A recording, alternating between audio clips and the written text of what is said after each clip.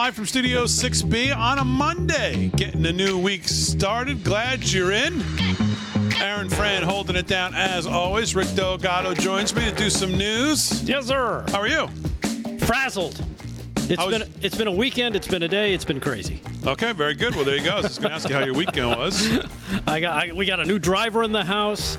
I'm nervous. He wants to go here. He wants to go there. He's got to go to his SAT prep course. I guess I got to let him go. Yeah. He got a license now. Yeah, I have that same issues now. With a new driver in the house, and you worry already. And brings along all kinds of other things. So they grow up so fast. Oh my goodness.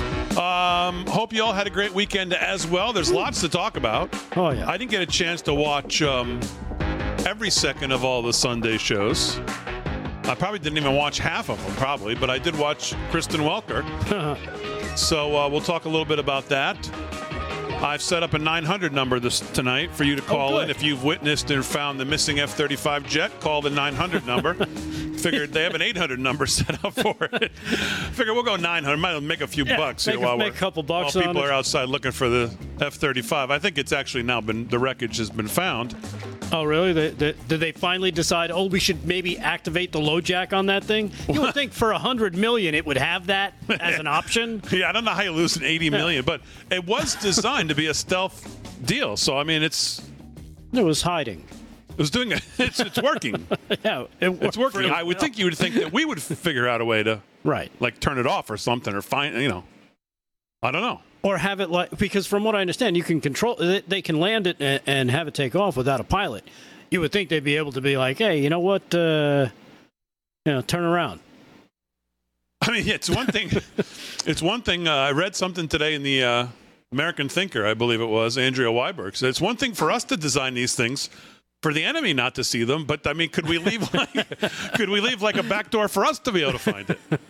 Maybe the Chinese spy balloon could find it. Probably. You know what caught my attention though when I was reading about that? That's a weird story, isn't it? It's odd because then it makes me think, okay, because you saw the things, it was hacked by the Chinese, it landed in Havana right now. They're going through it, they're taking it apart. And the only thing I can think of is was it an AI glitch? Right? Are we talking did this thing decide, hey, you know what? Maybe it's Terminator time. Then I'm going to start flying around deciding who I'm going to pick off.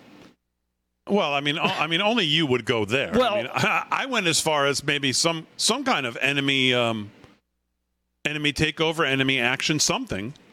We should find out what happened. Yeah, because again, I don't know how you lose an $80 million jet. But I think it has been found in the continental U.S., I believe in South Carolina, about 70 miles from where the pilot ejected. Now, did the pilot, again, I've read so many conflicting reports here, one of which that the jet ejected the pilot, like there was some malfunctionings going on or something like that? Well, so some of the latest news says, based on the facts available, we should be troubled by the pilot ejecting from the plane over a heavy populated area. Of course, the plane may have ceased responding to anything he did, in which case there was nothing he could do but save his own life. That's possible. Right. However, if he still had some control over it, I think he had an obligation to try to ditch it over the nearby Atlantic Ocean rather than jumping out over North Charleston. Had that plane swiftly followed him down into North Charleston, the carnage could have been immense. As it is, until the plane is on the ground, which I think it is now at the timing of this writing in the American Thinker, I don't believe it was. The possibility remains that it can crash somewhere disastrous. Think of it as it did crash somewhere disastrous. Currently, our enemies are reveling in yet another showing of the American military's incompetence. While the Pentagon obsesses about transgenderism, drag shows, Ukraine, race, and other things, the functional part of the military seems to be falling apart. Right. So, and then, of course, you equate that with, is that just another example of an Aaron Rodgers New York Jets, coincidence? I'm not following that. What does that mean? It means you spend all this money on this great jet, and you can't use it because it crashed. Well, yeah. I don't know. I think, like I said, there has to be. I'm sure there will be. Although I don't. Can we trust the people doing the investigation? Would be the question. Because that guy who runs that outfit over there doesn't seem like he's all on the ball. No, he doesn't seem too into it.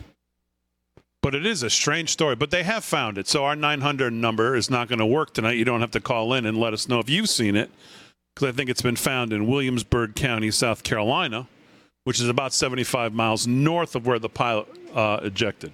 So. And again, it's like, hey, we need the public's help here. You need the public's help. This is the they set up an 800 number. Yeah, that's the craziest thing. You would think, okay, I've seen the movies from 20 years ago. You know, they can zero in, they can read your license plate from space. You can't find one of your own jets that probably has some homing stuff on it. I don't care if it's stealth. It still puts out a signal that you should be able to track, right? It should show up on a screen, so if you are in a dogfight with aliens and one goes out, you'd be like, oh, that was Colonel so-and-so. He just got taken out by the alien. His thing goes blank. Good analogy, yes. Thank you. I do believe the pilots can turn the transponder off in the stealth aircraft, so they're not emitting signal. But why would they do that? So the enemy can't find you. But you're over your own country. Yeah, but if he's practicing stealth maneuvers, he's going to do it just like he'd do it in battle. Okay, so there you go. There's all kinds of open questions that we need to find out. So, but was he practicing stealth maneuvers? We don't know. We know they were doing drills, so that's a possibility. We don't know. Slick, how are you? Well, I don't hear your mic, but I'm glad you're here. We'll do some sports. Yep. Well, there you go. How are you? Well, speaking of jets that crashed, I've just crashed in here myself. The Jets are setting up a 900 number for a quarterback possibly after yesterday's game. But, yeah, I'm here, Big D. All right, very good. We will go back over the odds makers. I don't know the exact record, but I think you did pretty well. Yeah, we did good on the pro. I think you split on college, and you did very well on pro, if I remember looking quickly. Yep. So we'll do some sports. We'll do some news, some weird story. Well, we talked about the Jet. The Russell Brand thing is weird to me. We didn't really talk Friday about the Lauren Boebert story, which has some weird things to it. I mean, that's a crazy story. That is crazy. In that it almost seems like she's dumped this guy. Well, I was a Democrat bar owner. Yeah. It almost looks like a setup. Almost. I started to think that too. It's like I got better cameras in that theater than we have here in the studio. And they got one trained specifically on where she was sitting, which makes you think, well, why was it pointed right there? Don't those things constantly move? I thought they were supposed to be constantly moving. Well, I don't know. I mean, it looked like when the wide shot, it looked like it just covered the whole theater. I don't know that it was necessarily set there for her, but obviously zoomed in on her when the hanky-panky started. Ooh. Which, I mean, I don't know. She's apologized for it, and I know everybody's all over her. Well, he was. Well, he was, yeah. And she says, she's gone through a lot in her personal life, and, I mean, I don't know. What do you guys think? Strange behavior in public, but you go first. Obviously, you don't have an opinion. I'll pass. I mean, I'll accept her. I accept what she says. It's whatever she's going through. Yeah. I mean, I don't know about all that in the public theater. Whether that's appropriate or not, probably not. I'm going to say it's completely inappropriate. Yeah. I mean, I at this point, I could see if you were like 21, 22, you're a young kid, you're messing around. Okay, I get it. You're an adult. She's got 5 kids. 5 kids. Yeah. You've been married. You serve in the House of Representatives. You got to have better judgment than that. Should she lose her job? No. Because she only won by about 600 votes, which I mean. Well, she might double that now because I think some people are fans. Oh, well. Only fans. But, yeah. But it is weird, though. The whole tape, the whole thing, the vaping. Yeah, the vaping. It's just like what is she? What are you thinking about? When did she? You know what? That's a good question too. Is when did she get married? Did she get married young? Seems like she was probably like a 20-year-old bride, right? Now she's divorced. What's the audience feedback on her behavior? Does the audience have a? I'm interested in the couple things. I'm interested in what the audience thinks of tonight, and that's the first one is Boebert. Because some of that behavior is again that's 20-year-old behavior. That's the kind of stuff knuckleheads do, and the fact that she's got 5 kids. She looks fairly young. What is she, early 40s maybe? Maybe she never lived it up in her 20s, and now she's kind of hearkening back to that missed opportunity of living it up, college life and all that stuff. Who knows? It brings up another question I'm interested in the audience's feedback on. Right. Do you think these days, with the way the world is and the way our political world is we have all young kids who are going to grow up to date and marry, hopefully, and be happy and have families. Aligning your political, social, moral, political views more important today than maybe when we were growing up that we didn't really think or talk about it as much? Do you think it's as vital today to align yourself with someone who politically thinks the same way you do, has the same values on abortion, things like that? Are you talking about relationships? And someone that you're looking to, and get engaged and marry. I'm interested in what the audience thinks. I think back when we were growing up, it wasn't as important. I don't think it was as discussed either or thought about as much. Right. And I'm wondering now, can a couple survive if they're not aligned on some of these issues? Raising kids in this world of today. Right. Yeah, I think that's probably the thing you'd have to align on is how we're going to raise our kids, whether it has to do with, the social side or the religious side, because you do have those instances where, you get people from different religions and somebody has to make a sacrifice. Say, you know what, I'm going to step away. I'm going to convert to this religion and we're going to raise our kids this way. But that has to be, that's something that you work out. Yeah, like your kids are coming home from school saying, "Oh, Johnny's using the girls' bath." Like, what? Are you on the same page with all that?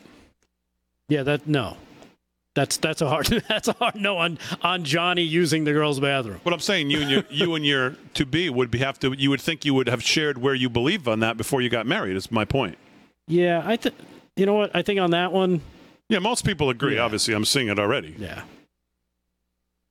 I don't know. And I'm seeing some feedback on the Lauren Boebert, and most people seem like they don't care, which, again, and so on, maybe not. Some people say it's disgusting.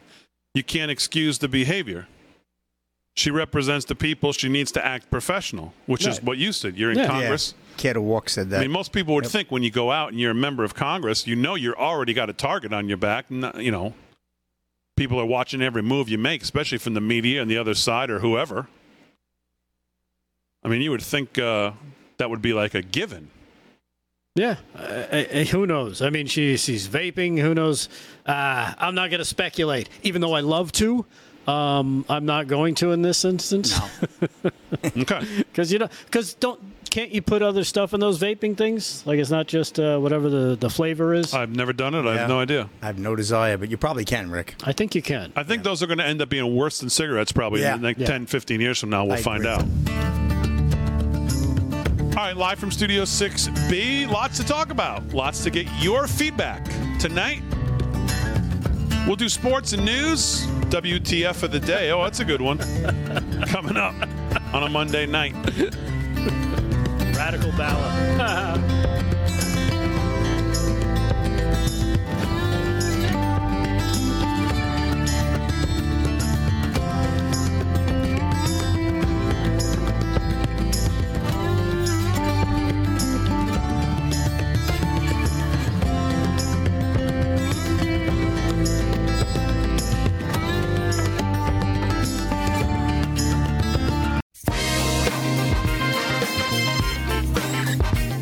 All right, 17 past the hour, live from Studio 6B on a Monday. Getting the week started. Glad you're in. Hope you had a good weekend. Slick Rick's going to do some sports. Rick Delgado's going to do some news.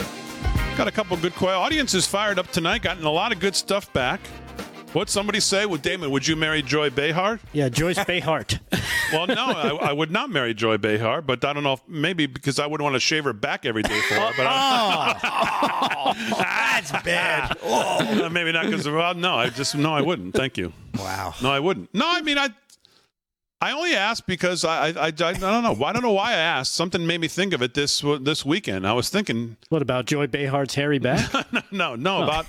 About potential husbands and wives being aligned on politically. I guess because everybody's response to the Trump abortion thing this weekend and his response to the Megyn Kelly. Mm-hmm. Can a man wait on the can a man become a woman without an immediate no? And I forgot what else it was, but something just made me think, man, couples today raising kids I went to back to school night. You know, I never said this. I went to back to school night, and I'll tell you one thing. And I don't know about other school districts on Long Island, but my kids' district, I walked around that building. First of all, I had 2 people come up to me and go, "I really like your show." Really? Really? Like, are you whispering because you don't want anybody else to hear? But I walked through that school, and I purposely looked of any books I could see, posters I could see, every room I could look at. I didn't see one thing that, as a parent, would have alarmed me. All right. Not a nothing. Not a food, not like a water bowl on the floor in case some kid nothing. Okay. No, nothing. Litter boxes. None of that, right? Nothing that I saw. Okay. Did you go into the men's room? You see any female? No signs. No signs. No nothing. And I had 2 people come up and tell me they liked the show, so I don't know. Oh, all right. So I don't know if that goes for every school in Long Island, but I mean, Suffolk County is extremely Republican. yes. Yeah. Trump did very well in Suffolk County, and they will vote do very again. strong for all the GOP candidates in Suffolk County. Always. But you know better than anybody. Absolutely, Slick. it's huge. I mean, if the rest of the country thought like Suffolk County, the county that we live in, we'd be in a great spot as far as nationally taking the elections every year. Big D, no nonsense group, very conservative, good community. Yeah. All right, let's do some sports. Sports is brought to you by Mike Lindell and My Pillow. Slick can give us a review of the Odds Makers, which we posted on Friday night, our segment for the Odds Makers, which we couldn't do on the show, but we did it afterwards and posted it. Sports is brought to you by Mike Lindell and My Pillow. Use our code LFS6B if you shop there. What's going on, Slick? All right, Big D. Well, I'll breeze through the quick recap of the NCAA and the NFL games that we picked on Friday. But the right now, NFL action, Monday Night Football, doubleheader, Big D, back-to-backs here. We have the Saints and the Panthers already underway in Carolina. Saints lead 6-3 with about 7 minutes to go in the second quarter. And Steelers and Browns just underway. I guess the Steelers must have scored on the opening kickoff because there's only 9 seconds into the game. And the Steelers are up 7-0 over the Browns. And that's at Acrisure Stadium in Pittsburgh, the former Heinz Stadium. So we'll keep an eye on both of those games this evening. And again, Steelers over the Browns 7-0, and the Saints lead the Panthers 6-3. Over the weekend, NCAA games, Big D. Well, we split the games, good ones. UNC did defeat Minnesota 31-13, covered there, late 7. Bama's having their struggles. They got a quarterback issue now. They look like they're having some major issues figuring out which direction they want to go. I mean, that game was up in the air until the fourth quarter. It was a 33-point line. And they ended up only winning 17-3 by 2 scores. And you're right, it was late that they actually scored. At one point, it was 3-0 University of Southern Florida for quite a while. So we're going to see what's going to happen, whether they're going to go with Jalen Milroe or another quarterback. The great state of Iowa, what do you know? They found their offense, Big D. They ended up scoring 41 points and beat Western Michigan by 10. So therefore, they covered by 3. So that worked out well. And last but not least, great nightcap game. Colorado, Deion Sanders, he was on 60 Minutes. I just can't bring myself to watch it. I watched the whole game until 2:30 in the morning. It was unbelievable. What a game, right? Back and forth. So did I. I mean, almost fell asleep, but what an incredible back and forth. Shador Sanders, I think he's the real deal, Big D. Great young quarterback. And, we'll see what happens. Well, these next 2 weeks are going to tell us whether they're the real deal. The Oregon game Oregon's next week is going to be that's going to be a big one. Yeah, we'll see what happens. But they did 43-35, a double overtime, winning that game. And, boy, and hats off to Colorado State. Boy, they came to play, Big D. They had a helmet on everybody, so that was a great game. NFL picks, shooting over to that. Well, the Packers did not win, but they did cover. Atlanta ended up edging the Packers at the end there, but it was 25-24 plus 1.5. Talk about raise the thing. You think the odds makers knew what they were doing there? So we won that game. The Chiefs, of course, Kansas City, they struggled a little too, but they played a very good Jacksonville team. Those two teams, I got a funny feeling they're going to meet again in the playoffs, but they did defeat the Jacksonville Jaguars. Trevor Lawrence just really couldn't find his mojo. Did you hear Iron Eagle with the call? No. When Kelsey scored his touchdown, because, the rumors of him and Taylor Swift. Taylor Swift, yeah. So he scored the touchdown, and Iron Eagle, he had it ready to go. He said, Kelsey found a blank space for the touchdown. That was a good one. Yeah. So what they did, they won 17-9. They're back on track. I think they'll still be a great team. Mahomes signed a huge contract today, too, extension. And the Bills, 38-10 over the Raiders. Jimmy G, not on that Sunday. He went down the field. It was 7-0. I'm saying, oh, boy, might be in trouble. But the Bills, Josh Allen, they came back and formed Big D. They won 38-10. Broncos and Commanders back and forth. Great game. Just like that Giants-Arizona game. What a comeback by the Giants. We didn't pick that game, but that was a fantastic comeback by the New York Football Giants yesterday. At 17 was it 20? What was the score in the Giants game going into the fourth? 27-0 or 17-0? 20-7, I think. Or Yeah, it was like because it was 17-0. It was 17-0. I texted Paul Nolan, the Giants are going to go 0-17 this year. Yeah. And he texts back, or worse. Or worse. Well, they flew back. Unbelievable. And I turned the game off. And then I said to my wife later that night, the Giants have gone scoreless in 2 games, thinking they hadn't scored in the fourth quarter. Mm-hmm. She was, oh, no, Damon, what are you talking about? She's like, the Giants won. Oh, my God. I was like, what? That's an amazing win. But your Broncos, they dropped one. They had a Hail Mary pass right at the end, which they scored, but they failed to hit the 2-point conversion there. So 35-33, Commanders picked that one. And they're up 2-0 now, Washington. They're looking good, too. That NFC East is a tough division. And speaking of the NFC, the Cowboys, of course, winning, took care of business against the Jet team. I'll tell you, the Jets, though, they got a good defense. They really do. They really held the Cowboys in check. I thought the Cowboys could have put up 50. They ended up holding them to 5 field goals, but still in all, the Cowboys ended up winning 30-10. Their defense was a little bit too strong. The Dallas defense, that would be then for the Jets. So, and Jets could be your year, Slick.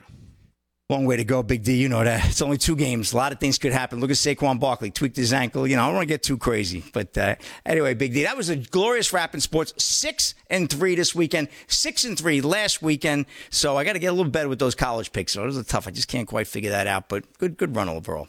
All right, very good. We'll do some more sports. Sports is brought to you by Mike Lindell and MyPillow. Let's do some news. And here with that's Rick Delgado. What's going on? All right. Well, first I want to do a quick follow-up on that Lauren Boebert story. Turns out the showing of Beetlejuice, a live-action production of it, is much like, I don't know if you're familiar with the Rocky Horror Picture Show midnight showings that happen here on Long Island a lot of times. And people would show up and they dress the part. It would be a party. Yeah. So a lot of shenanigans would happen. They'd have the crowd doing some stuff. From what I understand from some of the reviews and people that have written about that, they said that's exactly what this is, where they encourage interaction with the audience. It contains strong language, mature references. So it could be that she got caught up in it as well. We're not sure, but I just figured I'd give it a little more of what the left likes to call context when you're talking about stories. Well, I mean, the video looked pretty much like a regular Broadway theater. It didn't look like anybody else was really. As a matter of fact, somebody had turned to her and asked her to stop vaping already once. That's what started. I guess they had mentioned it to security even before the hanky-panky, I guess. Right. All right.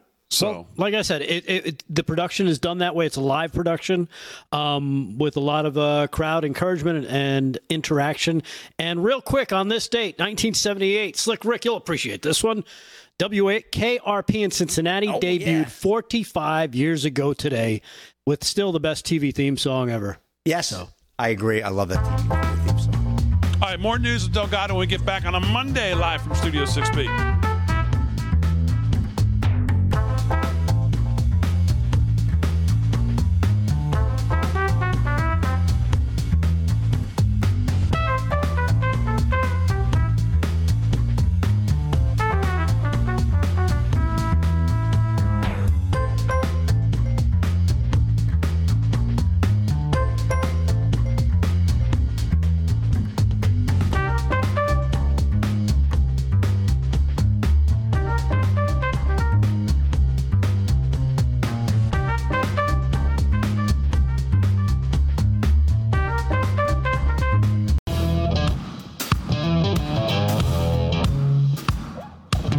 All right, 30 minutes past the hour, live from Studio 6B on a Monday. Glad you're in. Lots to do. Hope you had a great weekend. Slick Rick's going to do sports.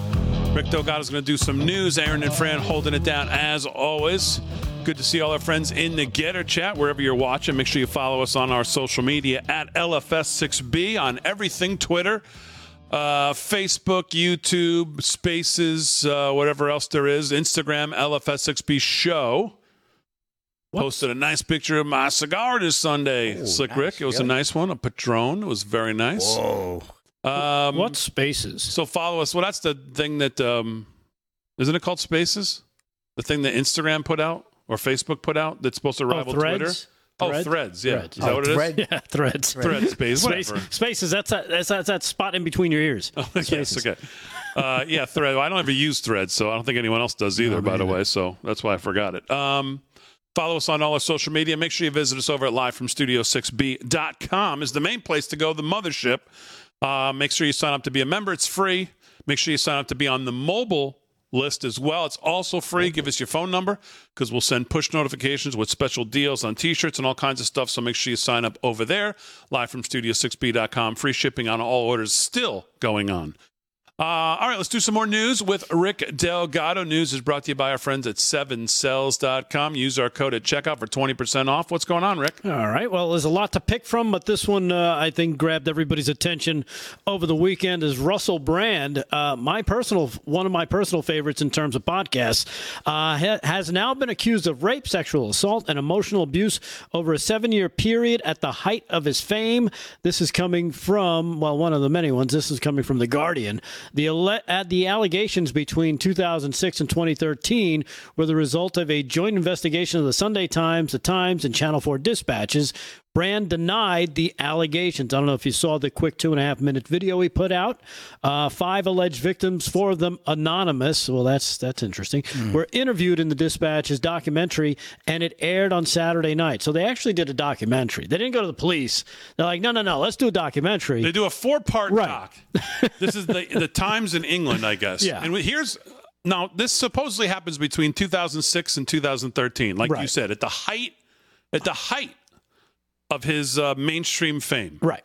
And yet somehow, without any explanation, these only come to light now. And then they do a 4-part doc, and then they immediately put it behind a paywall. Explain that to me. You can't even go see it. It's behind a paywall. Right. It's the same thing they did to Portnoy, Business Insider. It's the same thing that we've seen in other celebrity cases like this. Why the wait?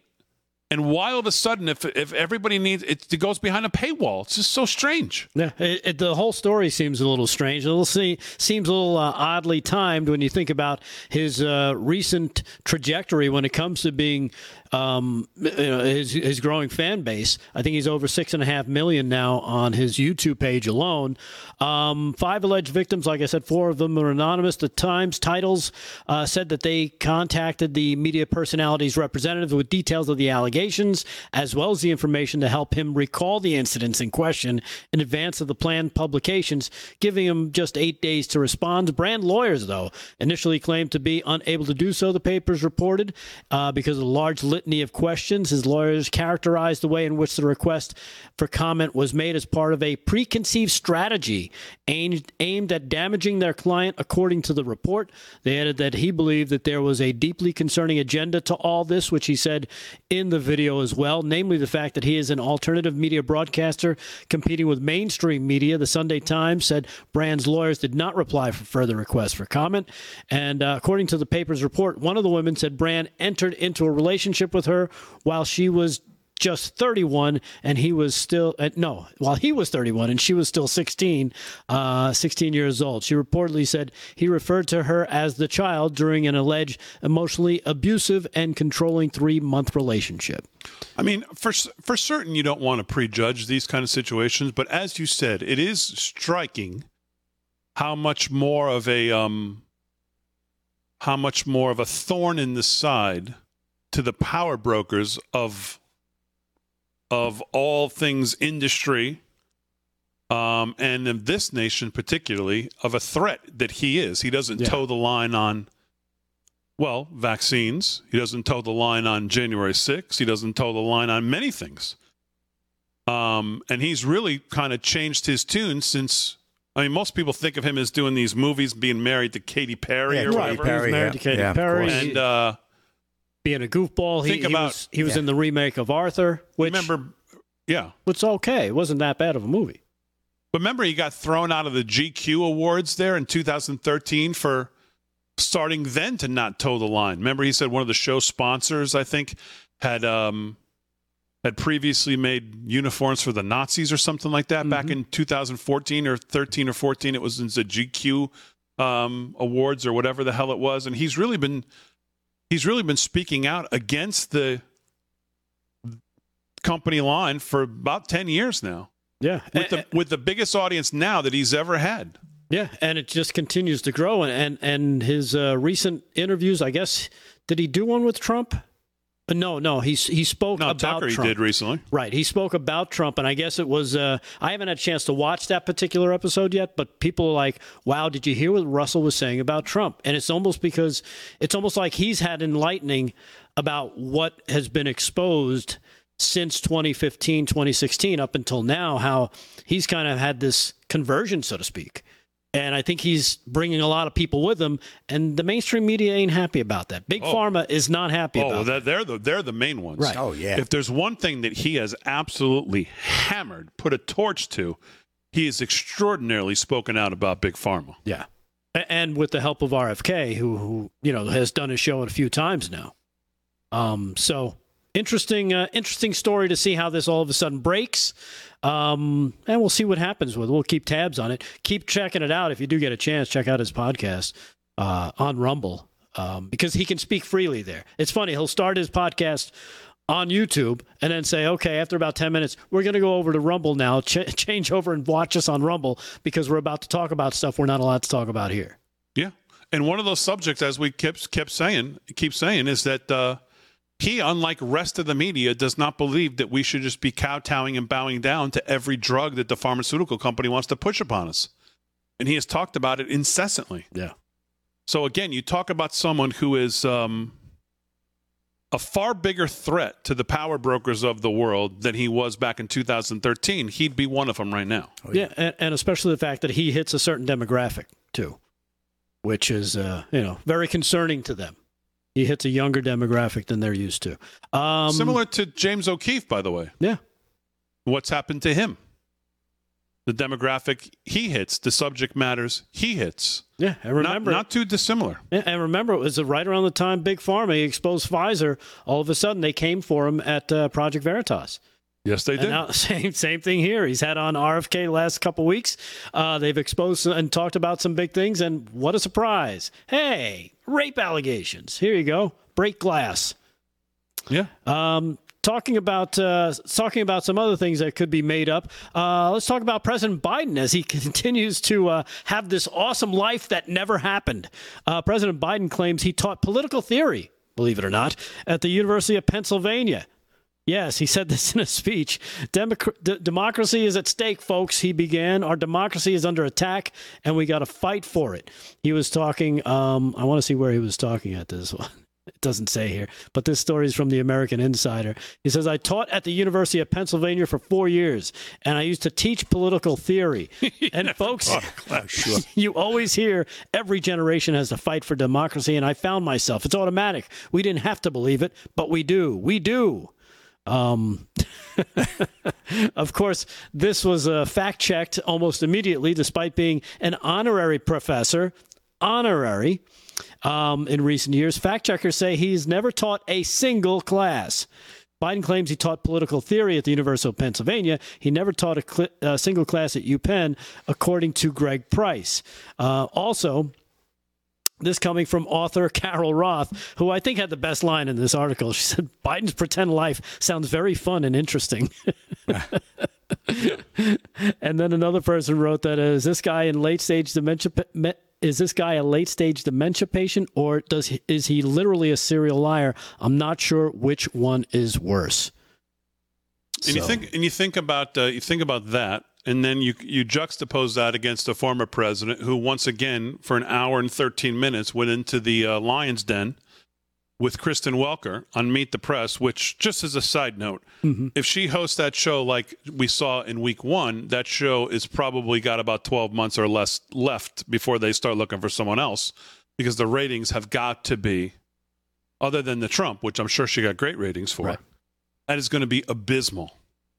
She is in no way, she doesn't even have the ability to come across as anything but a partisan cover for the Biden administration, an activist for the Democrat Party, a donor of the Democrat Party, as her parents are, I believe, big donors. I mean, she doesn't have an inkling of news in any bone in her body that she wants to get to.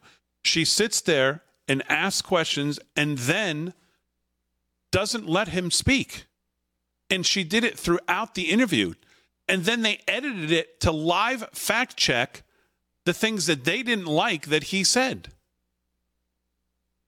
I mean, she was so rude and obnoxious as the host and questioner in this interview with Trump. I mean, it was really hard to watch. I mean, she'd ask him something, he'd start to answer, and then she just like she did in the debate when she was the moderator back in 2020. She was awful then, too. Sitting there just running for cover. I mean, she has the nerve to ask Trump about if he was to get elected, would he appoint an attorney general? You know, they're all caught up in this revenge thing. Mm-hmm. Would you? Now, she's supposed to be a reporter, and she's sitting with the former president who has undergone, from the current administration, the biggest, most dangerous weaponization and targeting of their political opponents we've ever seen. And she has the nerve to ask him about targeting your political opponents and doesn't bring it up because she doesn't have it in her to say anything about, so does it concern you that the Department of Justice? No, she could never ask that question. She says, well, are you gonna appoint an attorney general and like who's gonna go after your political opponents? She asked him this seriously. Like she's really concerned about it, but she doesn't bring up that it's currently happening. No, because to them it's okay. See, this is fine if it's from them. If it happens to them, well, then that's the problem. It's all fine as long as they can do it, but don't you dare try and do that to us because that's unfair. And of course, she sounds like a delightful person actually to hang out with. And then she runs cover and interference when the answers get to a point where she does. Well, there's no. Well, Mr. President, there's no evidence of. Was she having a Leslie Stahl moment? There's no evidence of anything, according to her. Sir. No, it's not that bad. She has her own annoying way of doing it. Oh. But, awesome. oh, my God, it's unwatchable.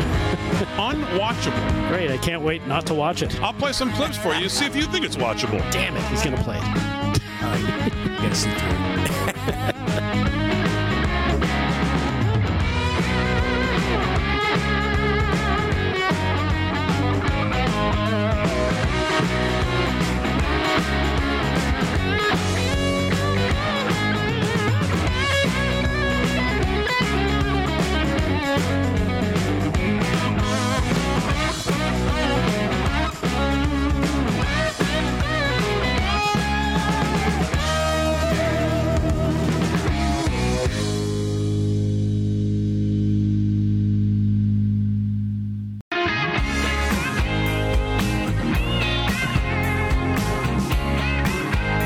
Live from Studio 6B, 13 till the hour.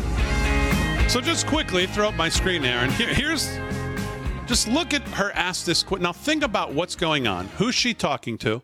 What we've seen. And this is how she asks, and she's serious about this question to Trump. Here it is. Talk about retribution. Are you talking about directing your attorney general to try to go after your political enemies? When I talk about retribution, I'm talking about fairness. Now, if she had said, like what's going on now, at the end of it, then I could have accepted it. Right. But she asks it like, it's like she's got serious concerns, like we could never go there. Because that would be crazy. Like, this is why we can't have you back, because you do crazy things like this. Talk about retribution. Are you talking about directing your attorney general to try to go after your political enemies? When I talk about retribution, I'm talking about fairness. We have to treat people fairly. These people on January 6th, some of them never even went into the building, and they're being given sentences of, many years. Are you going to pardon and nothing those is people who've been happening? convicted? Well, I'm going to look at them, and I certainly might if I think it's appropriate. No, it's a very, very sad thing, and they're dividing the country so badly, and it's very dangerous. Well, Mr. President, we're going to delve into that a little bit later on, but I want to stay on this idea of what you mean by retribution. Are you looking to appoint an attorney general who will prosecute the people you tell them to prosecute? I'm looking to appoint an attorney general who's going to be tough on crime and fair. Yeah. That's what you got from Kristen Walker. when she wasn't, and she just lied, just fact check lied about stuff. The Pelosi stuff. Oh, there's no evidence of anything, according to Kristen Welker. That's pretty much what you can take away from the interview. Right. There's always no evidence. There's no evidence of anything. No evidence that Pelosi turned down 10,000 National Guard troops, although there's 10 people who were in the room who said yes, including Kash Patel, that it happened. There's no evidence of any of that. There's no evidence. Stephen Sund, Capitol Police Chief, who said I wasn't getting these briefings. Oh, no. There's no evidence, according to Kristen Welker. Yeah. We were requesting help. They were turning us down. Even the mayor of D.C. sent a letter saying, don't send help. We're good. We got this covered. Which he brought up to her that I had he brought that up. Did he? Yes, he did. He brought that up to Kristen Welker, who didn't care. Oh, of course she didn't care. Or should she? So just really, it was hard to watch. And for the most part, 99% of the president did, he's way too much for her. Way too much. Did a great job. The only thing that's questionable is the abortion answer, which people have talked about incessantly.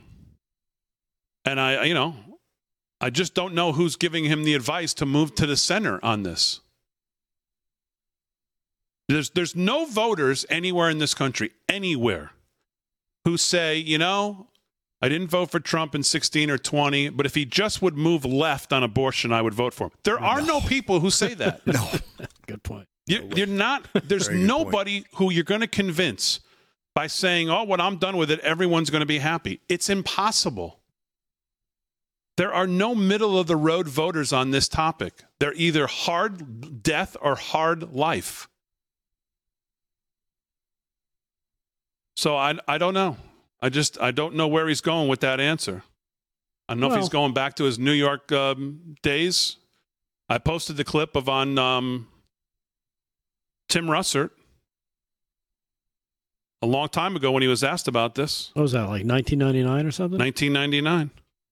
Exactly. And certainly people can change their views. Clearly he has.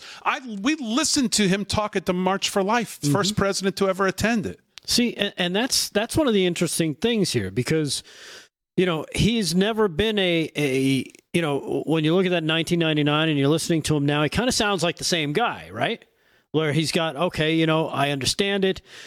I don't like it. I'm for life, but I understand it kind of thing, which I think a lot of people are. I think most people are probably somewhere in that middle. Like there are certain instances where they can say, you got me on that one. That's one I didn't think about. Okay, I could understand it in that respect. But when you look at also what he has done, you hear his words, but then you see what he's done. You mentioned the March for Life. He was the only president that ever went there, right? Yes, he was. Yeah, he was the only president. And if you listen to his speech, he talks about every life. Right. He doesn't talk like the answer he gave on Meet the Press. He doesn't talk about that a 6-week heartbeat bill is a mistake. How can that be a mistake? And people say, well, it's back to the states now.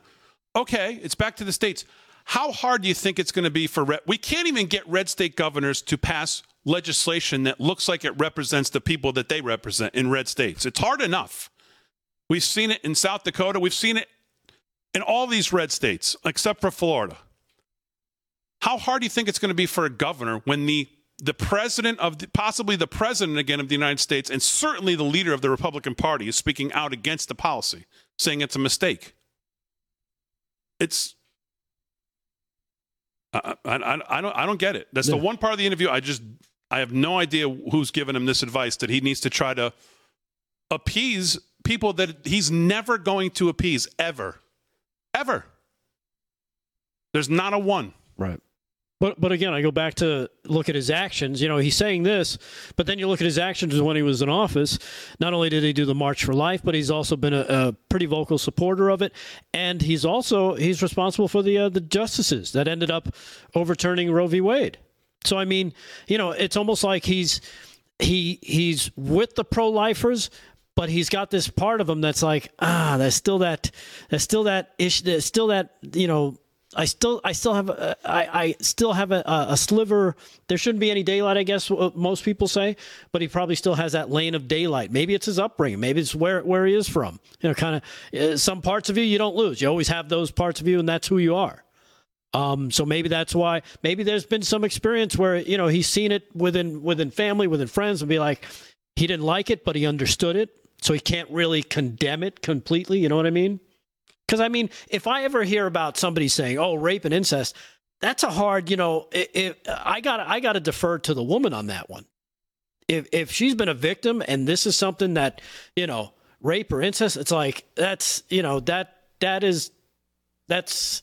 I can't condemn someone if they have that, because that's their belief. So I have to be, at least me personally, I'd have to be open to it. Obviously, it's an extremely tough thing for a lot of people to position on and talk about, and there are others who say it's the easiest thing to message on in the world, and either every life is precious or it's not. But we're not even to that point in this discussion. He wasn't even asked that. Right. He didn't. In the end, I don't know if he's talking about 50. He kept saying, "Well, 15 weeks seems to be a number that everybody likes." I don't know. I'm not sure. Yeah. It certainly seems like he's moved to the center, if not to the left, on this from the talk I heard. And the Megyn Kelly interview was the same thing. Can a man become a woman? Yeah, that should have been an immediate no. How can it be? How could it be anything other than no? That should have been laughter. That should have been greeted with loud and boisterous laughter. Of no, of course not. Who thinks that's possible? Science will tell you no. So I'll go with follow the science there, Megan. Shout out to David Brody this morning, by the way, also pointing it out. And he'd have a better handle on the evangelicals who were a huge part of Trump in 2016. He wonders how this will read in the next weeks coming after this interview. It'll be interesting to see. Iowa too may have absolutely no impact. I have no idea, but it's not a great answer. I'll tell you that. All right, hour 2 coming up. Sports with Slick Rick. More news with Rick Delgado. We get back on a Monday night.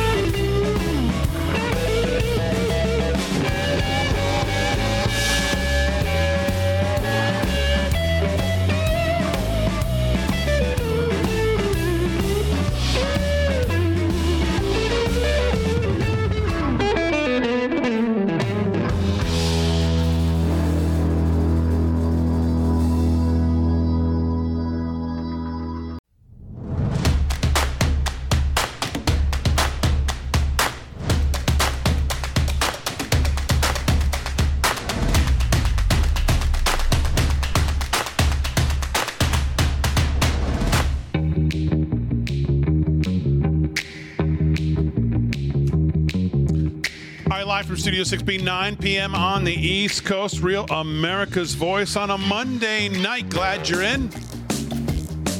More news to do. Slick Rick will do sports. Aaron and Fran holding it down. Delgado will do the news. Glad you're a part of the show as always. Hope you had a great weekend. Lots to cover.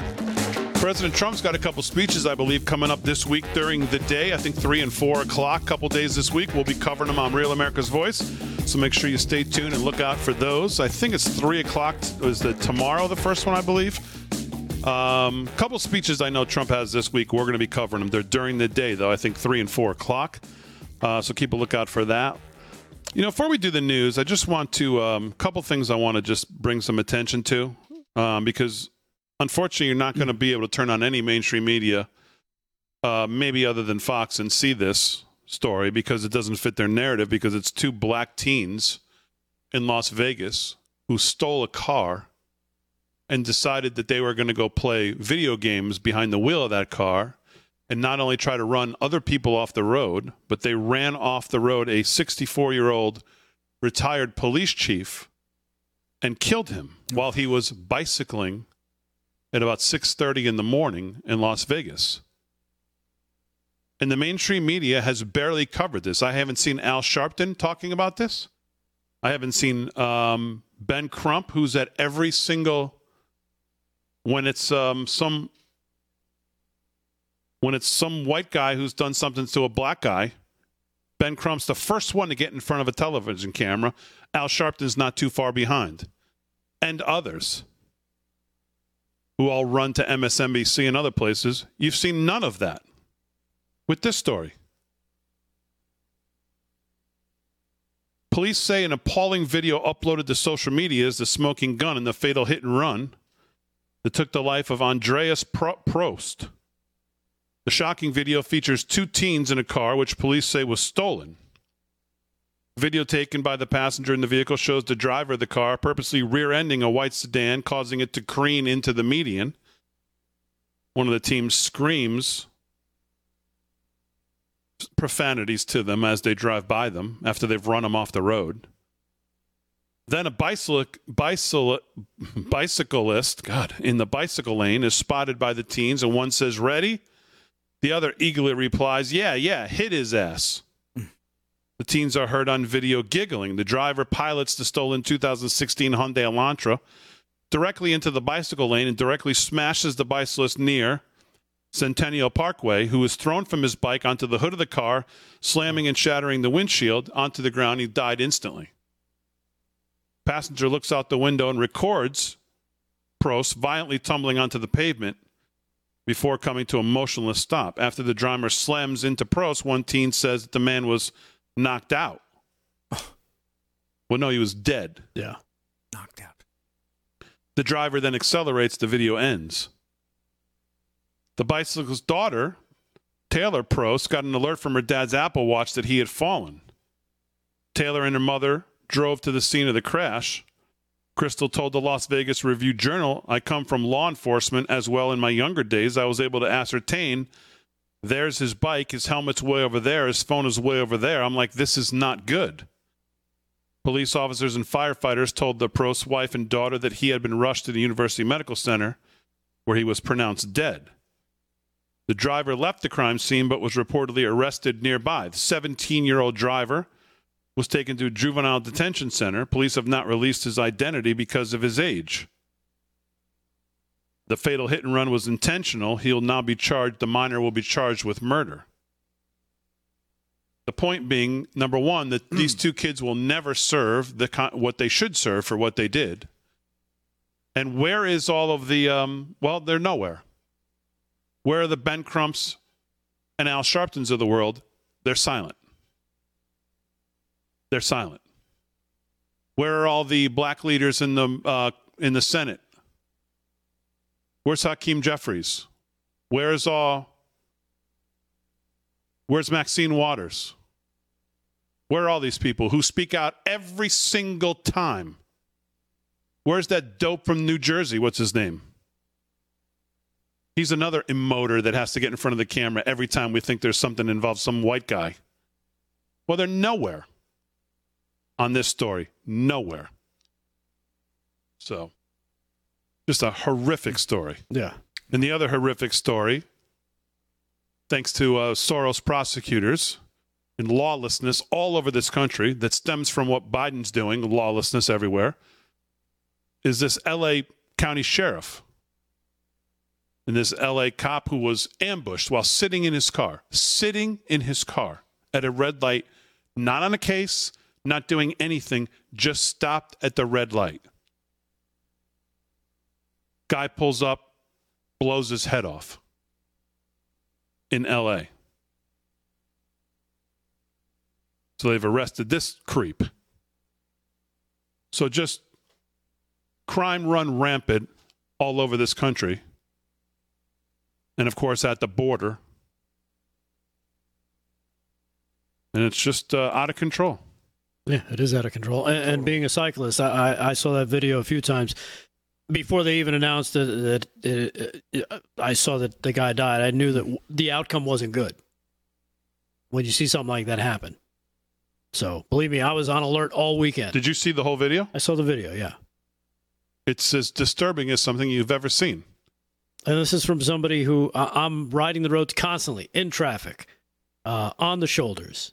You know, sometimes you see people do stupid stuff. Sometimes they don't even see you.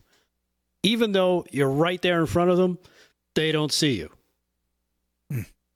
Same with motorcyclists. Motorcyclists tell you the same thing. They're on their motorcycle. They're in the lane. Somebody will still pull out or run right into them and then they'll say, "I didn't see you," because they're not used to it. It's just these were two targeted assassinations. Yeah, this was purposefully done. So.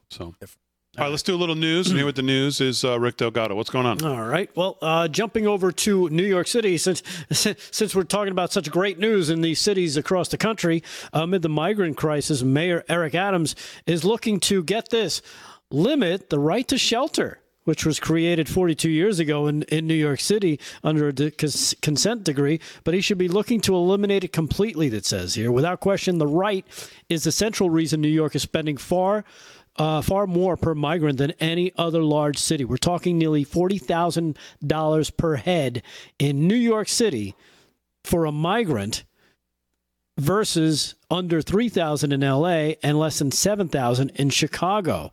It was never based on anything like a sincere reading of the state's constitution or of the numbers that it would take to actually do this. But the budget of New York is being assaulted. It was initially meant to giving only overnight shelter to single vagrant men at an inflation-adjusted cost of $40 million in the first year. It eventually grew to $2 billion, a $2 billion industry, they're calling it, housing all comers, and is likely to cost the city $4 billion this year, ahead of a long influx of more illegals, more than doubling the shelter population. According to this, Mayor Adams was speaking about how it needs to end because it's going to end the city. Mayor Adams is looking to limit this consent decree and put the law aside.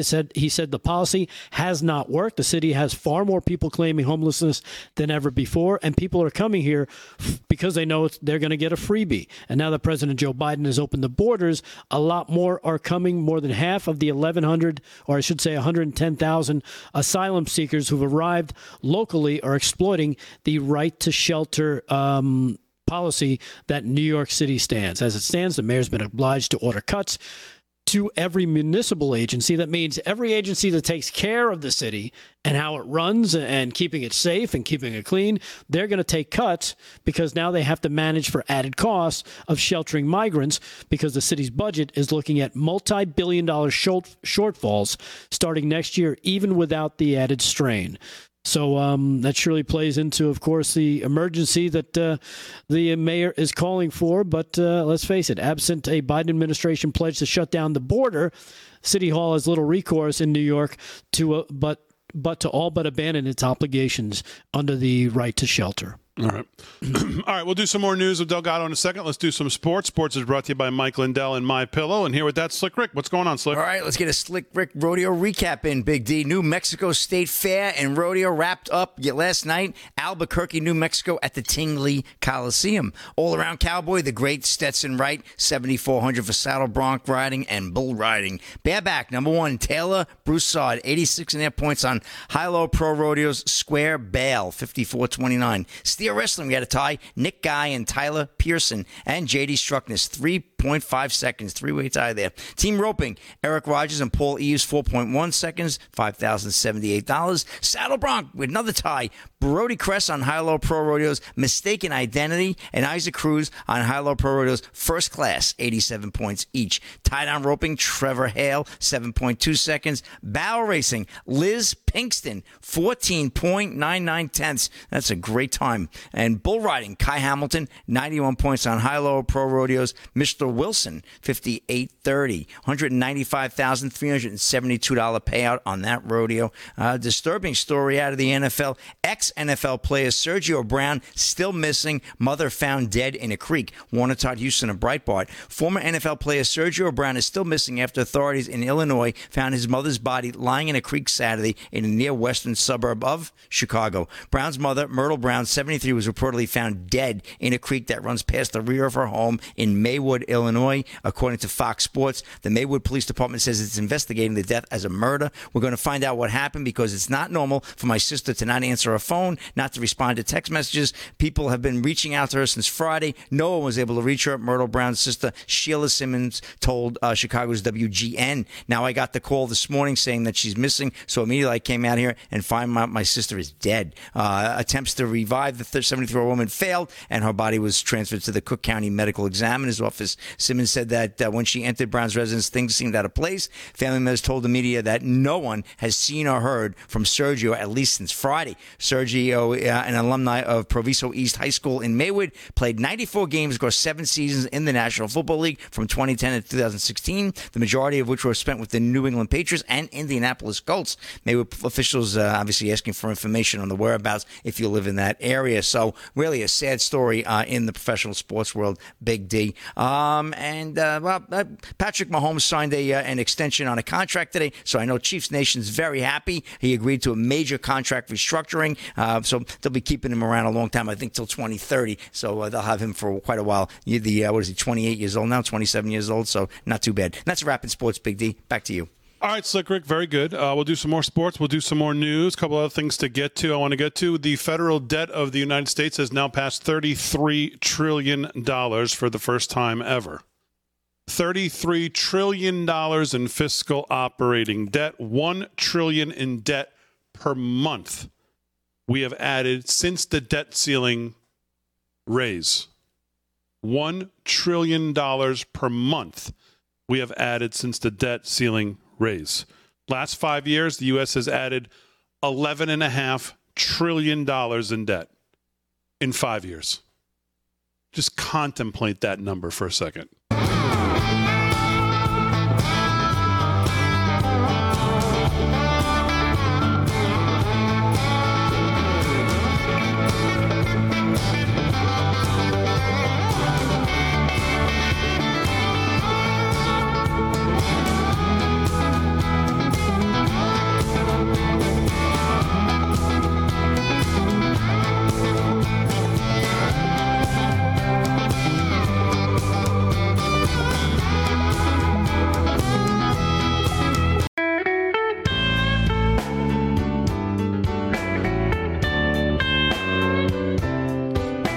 From Studio 6B on a Monday night, getting the week started. Slick Rick's going to do some more sports. Delgado's going to do some news. Sounds like the Blues, so I think that means I got to talk about something. What am I talking about, Fran? Birch? Birch Gold and Wellness Company. Birch Gold. Vladimir Putin called the U.S. dollar's drop in dominance objective and irreversible during the recent BRICS summit in South Africa as Brazil, Russia, India, China, and South Africa formally agreed to use local currencies instead of the U.S. dollar. It's the first shoe to fall. As demand for the dollar weakens, the buying power of the dollar also weakens. That is why Birch Gold Group is busier than ever. Investors and savers are looking to harness the power of physical gold in a tax-sheltered retirement account, an IRA. Text America right now to 989898 for your free information kit on gold with thousands of happy customers, an A+ rating with the Better Business Bureau, and countless 5-star reviews. You can count on Birch Gold to help you navigate transitioning an existing IRA or 401k into an IRA in gold.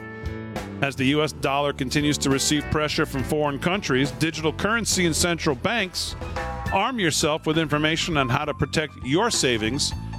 Text America to 989898 and claim your free information kit now. Text America to 989898 and talk to our friends from Birch Gold. Get your free information kit. Well, everybody knows the next medical crisis is just around the corner. Whether it comes in the form of a pandemic or something much more mundane like a tick bite, you and your family need to be prepared. And that's where the Wellness Company comes in. You know the Wellness Company. You've seen their great doctors like Dr. Peter McCullough, on RAV all the time. The Wellness Company and their doctors are medical professionals that you can trust, and their new medical emergency kits are the gold standard when it comes to keeping you safe and healthy. Be ready for anything. This medical emergency kit contains an assortment of life-saving medications, including ivermectin and a Z-Pack. The medical emergency kit provides a guidebook to aid in the safe use of all of these life-saving medications. Rest assured, knowing that you have emergency antibiotics, antivirals, and antiparasitics on hand to help keep you and your family safe from whatever the globalists throw at us next. Go to www.twc.health/voice today and order. That's twc.health/voice and use the promo code VOICE and you'll save 10% over at the Wellness Company. All right, 20 minutes past the hour, live from Studio 6B on a Monday. So another part of Kristen Welker's interview with the president circled around January 6th. And I want to play it for you first. And I want you to keep in mind the backdrop of what we know about January 6th and the president ordering 10,000 National Guard troops, Pelosi denying them, Stephen Sund to interview with John Solomon and the many interviews he has done since then. But John Solomon really had the first big interview with Stephen Sund where he said, you know, I wasn't getting the intel like I would have suspected to get. We put requests in for the kind of, things that we thought the cops would need that day. Those were denied. And the question of what Pelosi knew and when she knew it, what Mitch McConnell knew when he knew it, what they did or didn't do. We saw Pelosi more worried about her daughter filming the film crew, catch her dramatic exit of the Capitol, and we saw that footage as well. And you have people like Kash Patel and others who say, yes, the president 3 days before wanted to have 10,000 National Guard troops there, and it was denied by the Speaker of the House, who is the ultimate person in charge of the Capitol. So here's Kristen Welker's back and forth in her segment on this from Sunday's show. That President Biden has profited off of Hunter Biden's business dealings. I also talked to former President Trump about his actions on January 6th and why he never sent help when the Capitol was under attack. Do you see already? Yep. They're framing it. Oh, yeah. Why he didn't send help? Why didn't you send help? You're supposed to send help. Pelosi's in charge of the Capitol. Why didn't she call the president that day? Meanwhile, if he sends help and it's not requested, they'll be like, look, he's trying to use the military to take over. Look at the stormtroopers he's sending in. Exactly. Exactly right. Our conversation, he directly contradicted the sworn testimony of one of his aides who testified to the January 6th committee that the former president was so determined to go to the Capitol himself after his rally that he grabbed a Secret Service agent inside the president's limo. Take a listen. I wanted to go down peacefully and patriotically to the Capitol. The Secret Service, who I have great respect for, said, sir, it's better if you don't do that. It could be unsafe. Because they didn't because of riots, because, it takes one guy with bad intentions, okay? So I didn't have a dispute with them. You had that one person said, I grabbed the man around the neck. Actually, I wish I was so strong to be able to do that. These are all tough guys, smart guys. To dispute that account. Dispute it? Who wouldn't dispute it? She's the craziest account I've ever heard. You mean that I was in the Beast, and she said I was in the Beast, and the Secret Service didn't win. So I took a guy who was like a black belt in karate and grabbed his neck and tried to choke him. What happened? How ridiculous. Just so you understand, and I have great respect for Secret Service, by the way. They're fantastic.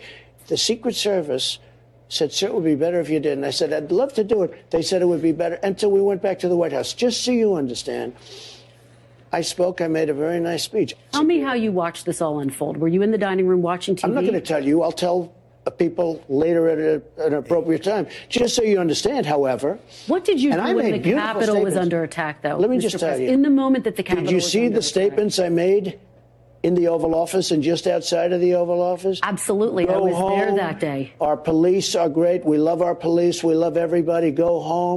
This was at 4 o'clock in the afternoon, more than I don't know. 3 hours after the attack started. But there were tweets that were put out before that. I want to know who you called By the way, on that day. Nancy Pelosi. I don't have. Why would I tell you that? Listen, Nancy Pelosi was in charge of security. She turned down 10,000 soldiers. If she didn't turn down the soldiers, you wouldn't have had January 6th. Did you? Now she goes on to say there's no evidence of that. She's debating him. She's debating him, exactly. Right. There's no evidence that she turned him down. She's not a reporter. In the Gateway Pundit today, headline, Pelosi refused to hand over communications surrounding January 6th. Democrats destroyed evidence from January 6th committee, refused to call in National Guard, and Pelosi hired a camera crew to follow her that day from Jim Hoft. Mm-hmm. All of which is correct. Yeah, we've seen the footage. We have seen the footage. It's not like it's a surprise. No, nobody should be, unless you're just starting to tune into this now because you're like, what the hell did happen?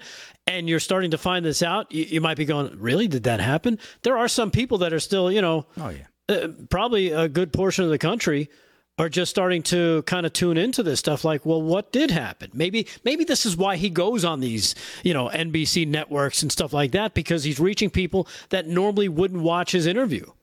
But now they'll be like, oh, they're going to get him on NBC. And then all of a sudden they start to hear stuff. They're like, wait, did that really happen? President Trump asked for the National Guard 3 days in advance of January 6th. Pelosi turned him down. Pelosi refused to turn over information about her culpability in the security breakdown during the January 6th riot for over a year to congressional investigators. Stephen Sun, the Capitol Police Chief on that fateful day, not only confirms her culpability, along with the rest of the Democratic Party leadership. Sun reported that Pelosi utilized him as a scapegoat and forced him to step down as police chief. We all know now that she was just trying to obfuscate her own responsibility for the attack. House Republicans later found text and email evidence that Pelosi staffers secretly decreased security at the U.S. Capitol on January 6th. Kristen Walker, there's no evidence of that, sir, that any of that happened. All right, WTF of the day coming up. More sports news. We get back right after this.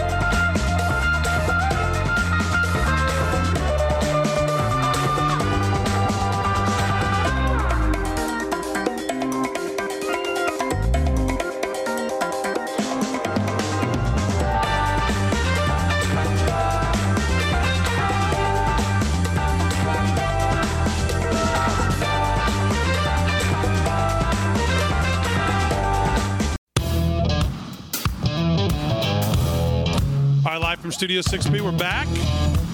I want to thank everybody for all the emails. I got a good one here. It said, Big D, don't worry about Bober. She was just reaching across the aisle. That's a good one right there. That's a good one right there. I could laugh at that one. Yeah. WTF of the day. Oh, my God. The UAW is striking. President Trump, I think, announced today that he has decided to skip the second debate and go out there. And I'm not really sure that that's great advice, whoever's giving him that. To go out to a group that some people think are already,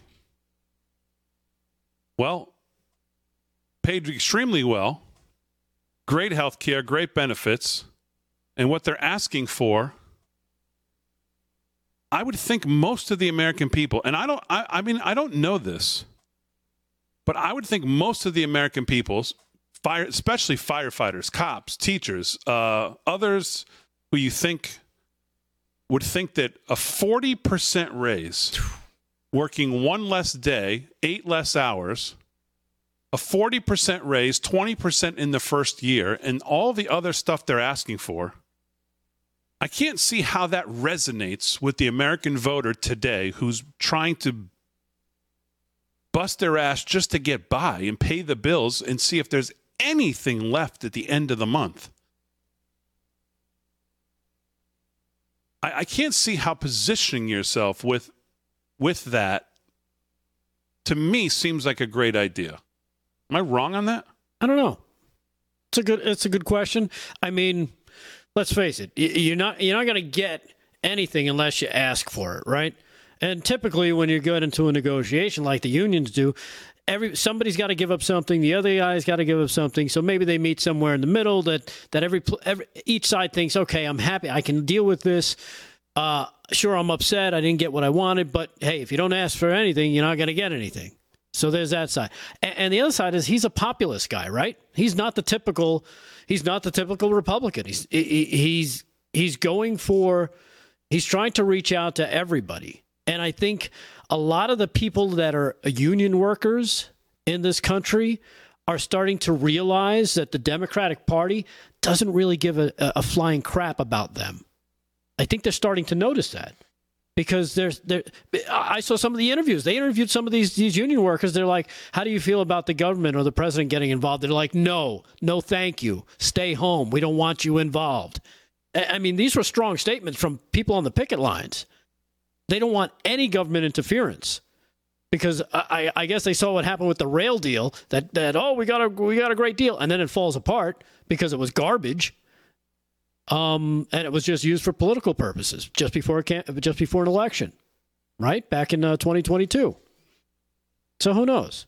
Okay. But hey, if he can turn a few more over to our side and say, look, these policies are going to work better than their policies because their policies have put you in this position. This is why you need to ask for a 40% raise because they've made it impossible for you to afford life. Well, that's a good point. And inflation obviously is a big part of it. Yeah. Yep. And, of course, they're going to blame the green energy deal, the EVs, for all of it, which seemingly we're going to be doing a lot of that in the next coming years if the Democrats get their way. We're going to be blaming all kinds of things on the Green New Deal in the push towards everything they'd like to install upon us. But my point being, what started this was getting to the WTF of the day. All right. Not only is Trump going to go visit the workers, but someone else did. Oh, man. And, well, I don't know. You figure out what he was saying. Roll it, Aaron. Good luck.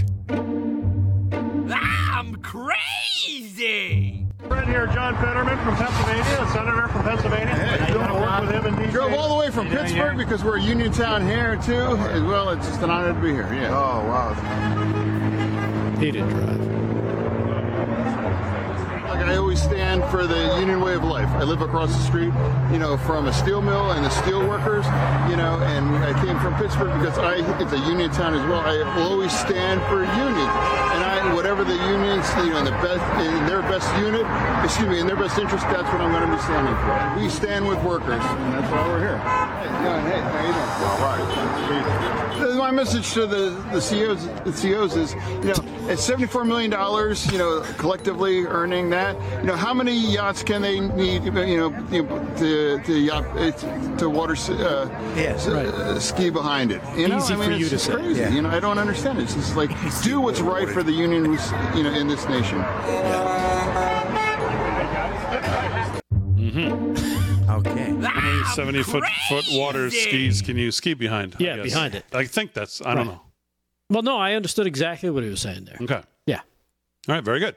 Let's do some more news and hear what the news brought to you by our friends at 7cells, 7cells.com. Use our code LFS6B at checkout, 20% off. Is Rick Delgado. What else is going on? All right, I got part 2 with Marshmallow Brain, Mr. Fetterman there. Okay. You want to hear about it? I know what it is. I know what it is. Well, the U.S. Senate recently dropped its dress code requirement. As you can see, he was dressed fine for an afternoon of picketing, sparking criticism from many conservatives, both online and in Congress, who suggested the move was made to appease Democratic Senator John Fetterman. According to Fox News Digital, that the Senate will no longer enforce a dress code for its senators. Senators will now be allowed to wear whatever the hell they want. But others entering the chamber must comply with the dress code, which is coats and ties for men and business attire for women. Conservatives on Twitter, formerly known as, or on X, formerly known as Twitter, criticized Fetterman, who has routinely worn gym shorts and hoodies into the building, and found a workaround the legislative body's dress code rules by voting from the doorway of the Democratic cloakroom or the side entrance, making sure his vote is recorded before ducking out. The Senate will no longer enforce a dress code for senators, according to Republican Congresswoman Marjorie Taylor Greene. Dress code is one of those society standards that set etiquette and respect for our institutions. She says, stop lowering the bar. Fetterman was asked about this tonight, as a matter of fact. Would you like to hear it? Of course. Okay, here it is. How things have operated since that deal was a bipartisan deal was struck for certain top-line spending numbers for all of the funding bills that have to be passed to make the budget, keep the government running. The Senate has basically been delivering those and passing them by big 91-7 bipartisan majorities. The House today looks like it's falling apart. You've already got 17 no votes in that House Republican caucus saying we're not passing anything. What do you think's happening here? Yeah, like I truly, I was very proud of my colleagues, because they're really about governance. That's what it is. And on the other, the House, the whatever they call themselves, Team America or whatever they call themselves, I just like, bring your vote. Otherwise, they need to go hump a different leg. Okay. Yeah. All right. Bring your vote, Team America, or go hump a different leg. And you can water ski behind that. Yeah. Right. So I think he was talking about the CR vote, not about the clothing, not about the down clothing. That's what it sounds like. Yeah. In other news, guess what? Guess what? Famous grifting family is back, Damon. That's the Clintons. Yes, the Clintons are back.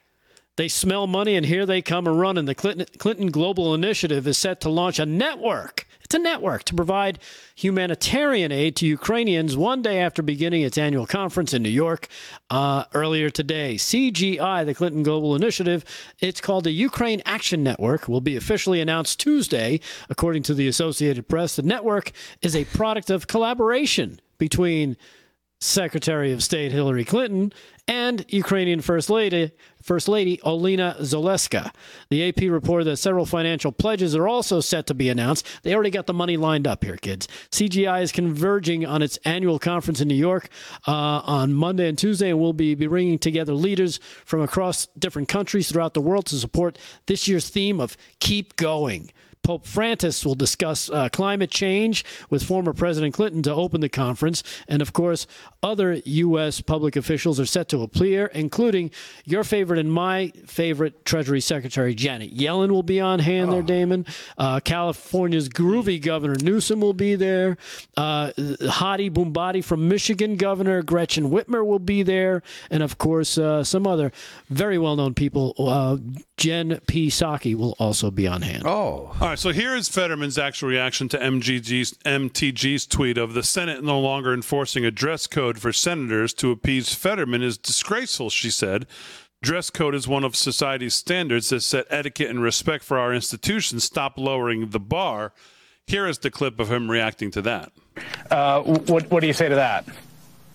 Well, her platform, really, she runs on more and more ding-a-ling, picks, on in the meetings over in Congress. So again, I'm not really sure why she cares how I dress, but she really takes it a different way.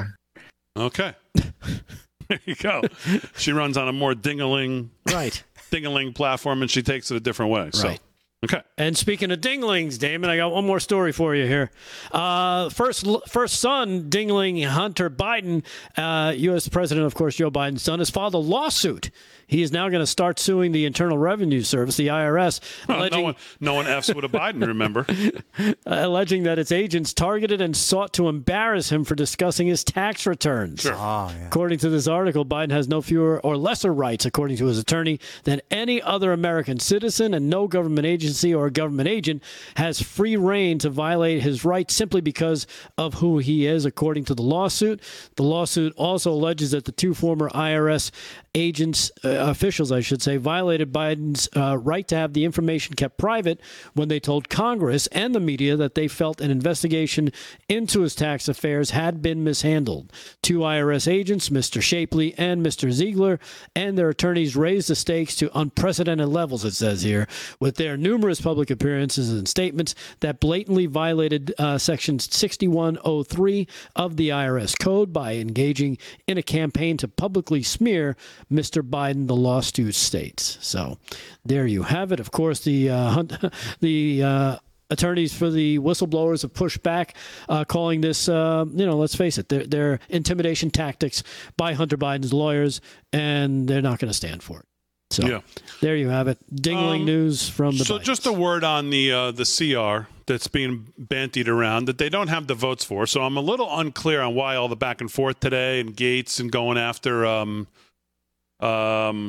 Byron Donalds and him going back and forth with MTG. When they don't have the votes, no matter who likes what or who put up what, they don't have the votes. They've never had the votes. They've got 15 or 16 absolute hard no's. God bless them. But Russ Vaught, who is obviously the president for the Center for Renewing America, came out tonight once it was clear that the votes weren't there and said, here's what I think should transpire in the House since leadership lacks the votes for this CR. Number one, pull the CR immediately. Stop whipping it.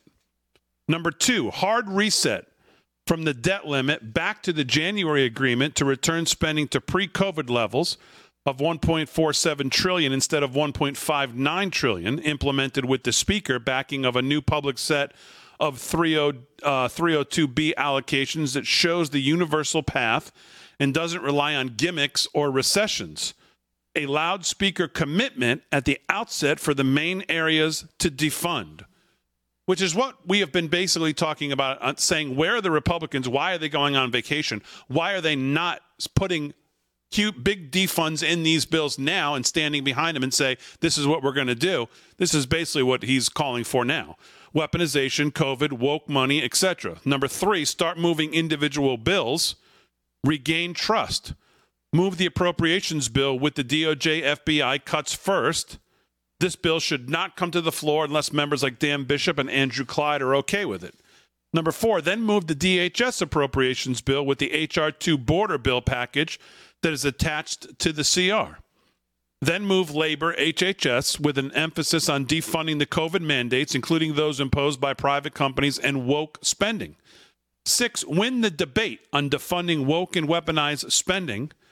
7, no discussion of CR at all and a firm universal commitment from the Speaker not to rely on Democrat votes. This can be done. It will take some time. It's unfortunate that leadership has wasted months, but the pressure from a shutdown can be used to get otherwise unattainable votes instead of being used to concede policy objectives like the current CR. And I say bravo to every word of that. Mm-hmm. Every word of it. All right, we're back. More sports news. Wrap it up for a Monday night. Live from Studio 6B, Real America's Voice. We're back right after this.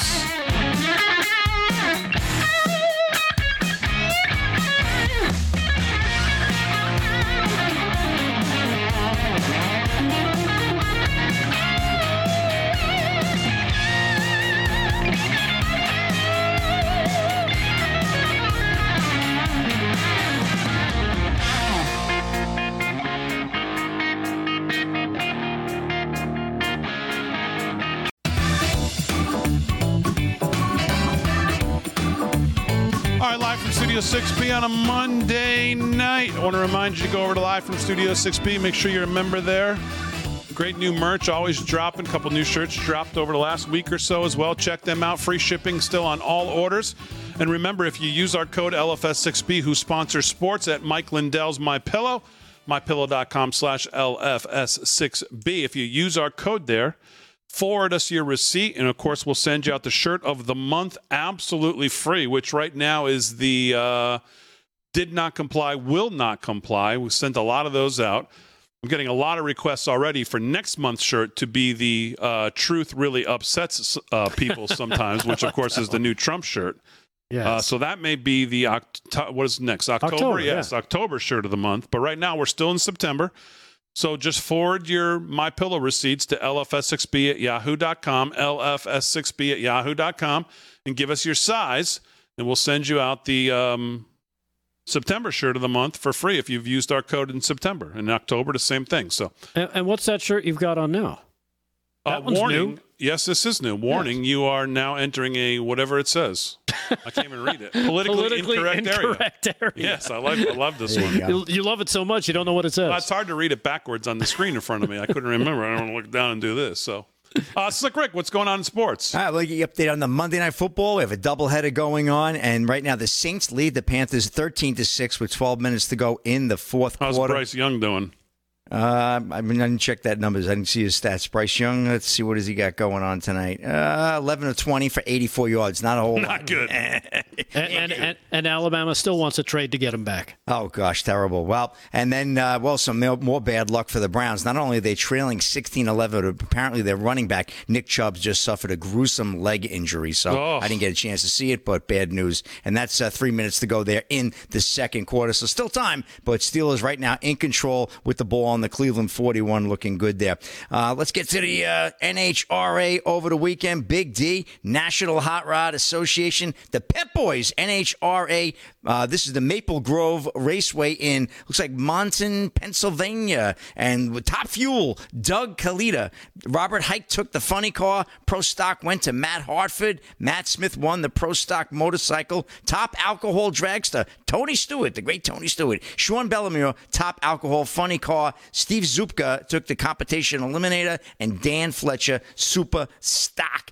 And the top sportsman was George Forster, not to be confused with Cincinnati Red great George Forster. So it's George Forster taking the top sportsman in the NHRAs. And, let's see. Steve Stricker wins 6th title, sets champion's earning mark. This is an AP report from Sioux Falls, South Dakota. Steve Stricker holed a 20-foot eagle putt to catch KJ Choi and then picked up a pair of late birdies and sent him to a 4 under 66 on Sunday to win the Sanford International for his 6th victory this year on the PGA Tour Champions. Stricker earned $300,000, leaving him just short of $4 million for the year and setting a record for most money in a single season on the 50 and older circuit. So Stricker, the old men are winning some money still, big day. Stricker 3-putted the 18th from long range and finished at 6 under 194. And that's a wrap in sports, big D. That covers pretty much everything tonight. Got a couple of the little stories, but nothing earth-shattering. All right, Slick Rick. Boy, people on social media are saying, please do not repost the video of Nick Chubb's injury. It must have been absolutely gruesome, whatever he did. Oh, my gosh. Yeah. That's what they're saying. I didn't look at it yet, so I will. But what a great player, too. Shame. Yeah, he's their whole offense, quite frankly. Without them running the ball, that's going to be a tough go. All right, thanks, Slick Rick. Let's do a little more news, and here with that is Rick Delgado. What's going on? All right. Well, if crazy Democratic policies haven't gotten you to feel like you're in Venezuela yet, just try Chicago, as Chicago's Democratic mayor wants to create city-run grocery stores. Sure, that sounds great. Government-run grocery stores, awesome. Yes. What could possibly go wrong? They're saying that the grocery stores are there to promote equitable access to food after half the city's Walmarts and Whole Food stores have decided they are closing. Mayor Brandon Johnson announced a partnership with the Economic Security Project to open municipally owned grocery stores in Chicago in a bid to tackle many of the city's so-called food deserts. According to Johnson's new moves, they're set to help repair past harms that have contributed to purposeful disinvestment and exclusion and a lack of food access in historically underserved communities. The Liberal mayor said all Chicagoans deserve to live near convenient, affordable, healthy grocery options, and we know access to grocery stores is already a challenge for many residents, especially on the south and west sides. You seem to be chuckling. Just because there's a new listing on eBay that I just came across. Oh, is it? Is it for a jet? I don't have the money yet, but there you go. There you go. 80 million. Get yourself an F-35 stealth fighter jet. My question is how many miles are on that? Because I don't want to pay too much. Yeah, it doesn't say, but exactly. All right, what else is going on in the news? According to the mayor, he says he's proud to work alongside partners to take this step in envisioning what a municipally owned grocery store in Chicago would look like, and I can just imagine it won't look good. So if you're in Chicago, people kind of, sometimes I get these emails that people are joking when I think I'm joking, or that I'm a Looney Tune when I say they're going to tell you what you can build your house out of, what you can do this, what you can wear, where you can turn your heat on, when you can turn your air on, what kind of bulbs you can put in. Now they're going to tell you how much food you can have. They're going to tell you what you can eat, how much you can have, who's going to make it, what it's going to come from.